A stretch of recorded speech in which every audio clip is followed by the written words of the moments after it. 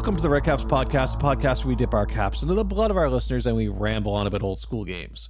In today's episode, I'm going to talk about a little bit of an adventure scenario I've had rolling around inside my head. It's a fantasy adventure that came to me from a science fiction book that I didn't read, but instead listened to. Yeah, it's a whole thing. Think of this as like one part mini novel recommendation and one part me brainstorming and just verbalizing out some ideas I have for a potential adventure and seeing if it sounds really silly when I say it out loud as opposed to when I was just thinking it in my head. As you know, no mortal can outrun a red cap. So as always, I hope you can sit back and listen and enjoy. So first up, what is the book that kicked off all of this in my head? The book is called Earthside. It was written by Dennis E. Taylor, and I listened to the audiobook version because I like audiobooks more than reading, it seems lately.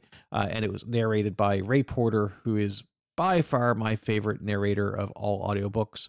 Ray Porter could pick up a telephone book and read it to me, and I would be entertained.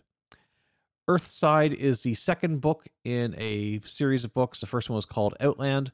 And the basic premise of both of these books is that in some place, I forget what area they're in, doesn't matter, they're somewhere in the United States, and they're college kids, and they have come up with a technology that lets them open up portals to another universe, another multiverse, a alternate Earth.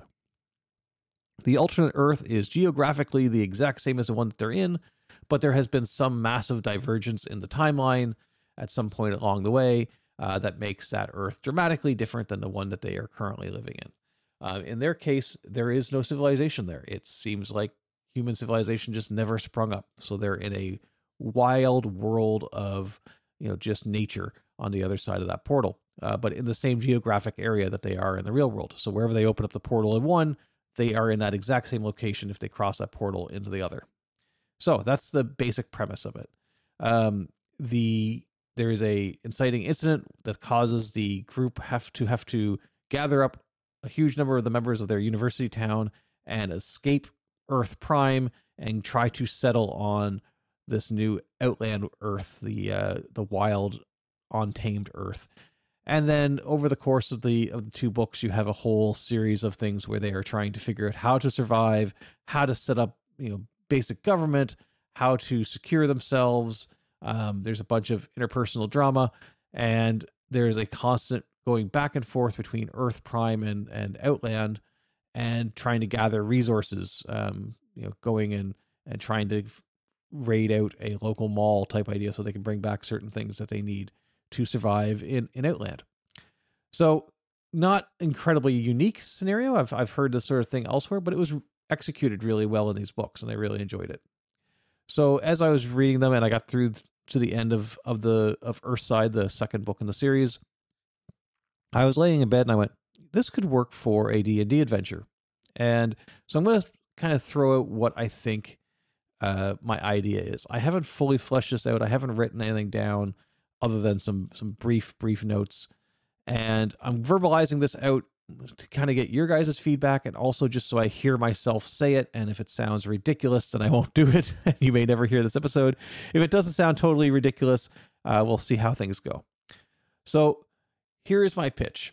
There is a wizard, and he has developed an ability to create a portal to another world. It's the exact same world as kind of what is described in the book. It's a duplicate geographically, but there's no civilization there. Now, for the wizard, this isn't super interesting because it's super dangerous on that other side of the portal, and there's no people, so there's nobody from him to learn from. There's no books, there's nothing like that. So at first, he doesn't really do anything with this. But then he realizes that there has been artifacts or natural things from his world that have gone missing. And specifically, nearby from where he's at, there was a mine, an ancient eons old dwarvish mine, where they had dug up this crazy crystal, a MacGuffin, whatever this crystal might be. And it's been lost to time. Nobody knows where it's at, but apparently it had great magical properties.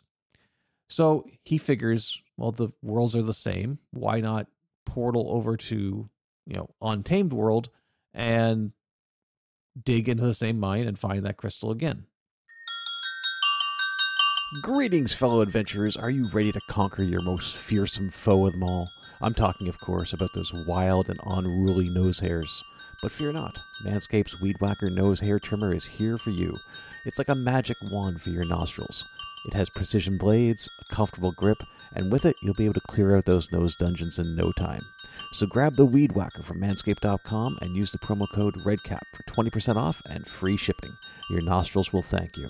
So gather the party, roll initiative, and get ready to defeat those nose hairs once and for all. Just remember to use promo code REDCAP and get 20% off and free shipping at manscaped.com. So he does that. Now, he obviously is not going to be the person that mines. He has to hire some folks to come and do that. And so he hires miners, and this starts to raise some eyebrows over time. You know, why is this wizard going and hiring miners to come to some eons old dwarvish mine that has long since been depleted? How are the workers coming back flush with gold? And most importantly, to whomever is ruling over this area, how come they have not gotten their cut of it? So I figured that the guard would come knocking. And while they can't figure out how, and the wizard's not going to tell how this wizard got the gold and everything else that he's got, he clearly has some. And he also, funny enough, has in his possession this really rare crystal that has been lost for eons. So the guards seize it all. They also arrest the wizard and give him new accommodations in the local jail for a month or two for tax evasion, and basically take all his stuff to a very secure vault and lock it up there. While the wizard is in jail, he's going to meet a thief and a fighting man. Let's call them the party, who are also due to get out of jail in a short amount of time, and they strike up some sort of a loose friendship. When the fighter and thief finally get out of jail, the wizard calls upon them for a quest or a opportunity that would be profitable, and he explains everything that had happened previously about how he got into jail, how the portals work, the crystal that he's looking for, and that there's no reasonable way, because of how secure, of how high level this vault is, for anybody to break in from their current world, but perhaps the adventuring party could break in from the alternate world. And he gives them a wand, and this wand will allow a portal to be opened anywhere from the size of a coin to the size of a man, and it'll stay open for 1 turn, so 10 minutes, and it has 10 charges, let's say, of a limited number of charges on said wand. This keeps the players from being able to have this power forever. This world will eventually be lost to them, but they've got some time to explore in it. And so he asks them to travel to the same place in, Untamed World where the vault is, open up a portal so they can break into the vault. That way, steal what they need, get back, and, it's a really good heist. The catch, like I said, Earth 2 has no civilization, and has tons of other dangers as well. It's got dinos. It's got monsters the world has never seen before. There's untamed wilderness. There's a wandering monster table that would just, make sure you wore your brown pants that day. And like I said, the wizard wants no part of exploring that world.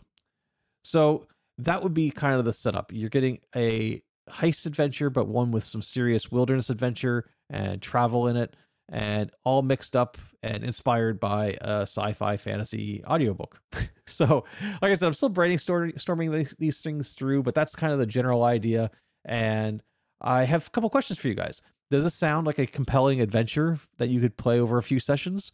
What sort of like Lost World type tropes should be included, or heist movie type tropes? What would be good things to throw in here, you think, to kind of subvert some expectations and keep things funny and interesting? If I actually get this written out, do any of you feel like you would want to join a playtest? And how often do you get fantasy adventure ideas like this from some place that's either a completely different genre or a completely different medium? Reach out to me, leave me a voice message. There are all links to tons of different ways that you can do that down in the description of the podcast or on the website. And yeah, I just really like to hear what you guys think of that idea. Speaking of some voice messages, I got one from Shay over at Roleplay Rescue recently, and I thought I would share it with you. So, Shay, take it away. It's Shay from Roleplay Rescue. Just a quick message to say thank you very much for the interviews recently, especially with John from Tale of the Manticore. I always love hearing him. It's fantastic you got him onto the show, and yeah, his stuff's awesome. Wanted to mention that there's another similar podcast on a style inspired by John Riddy, by Simon Williams, called The Legend of the Bones, which everybody should absolutely check out. And I think it's kind of up there. It's really, really good. I just wanted to make sure people were aware of that. And otherwise, thank you. And I just didn't know whether anyone you guys knew, but Tana Pigeon's Mythic, she's just put out a second edition of that after, what has it been, 20 years? No, maybe longer. 30 years? No, 20 years. I think the original came out in 2003. So it's, anyway, second edition of that on Drive-Thru, I think, via Wordmill Games, anyway, that's the company. And it's, got some new stuff and bits and pieces and some sort of, it's making it slicker. It's a very good product for solo game anyway. I just wanted to make sure that was mentioned as well. So I hope you're well. Thanks ever so much for all you're doing, and game on. Thanks, Shay. I will definitely check out that podcast. And yes, the new version of Mythic is really cool. I picked up a copy of it. It's currently only available in PDF, but it's a really cool product, and I've been reading through it. And that kind of also fed into the idea that I was just talking about here, because I was debating whether I would do that as a solo play, just to kind of flesh out some ideas and have some randomness built into how it's all designed. So play it as a solo play, using Mythic and some other tables, and kind of flesh out what the whole thing would look like via playing through it in a solo manner. So I may do that. I'll include links to both the Legend of Bones and the Mythic Game Master emulation system, second edition. Both very cool. The second edition one, if you've used Mythic before, from what I'm told, because I haven't really read Mythic, the first edition previously, but I'm told it's largely kept the same, just kind of cleaned up, and a lot of the optional rules that were scattered through different areas all brought into one book. The one thing I really like about the second edition book is at the very end, all the tables are all listed out in a way that you could easily just print off the tables all by themselves in a very clean format. So it was really smart the way that was done. And the overall process of it is a lot easier than what I thought Mythic was. I think I had a skewed idea of how Mythic worked. I thought it was a whole lot of bookkeeping and kind of bounced off of first edition.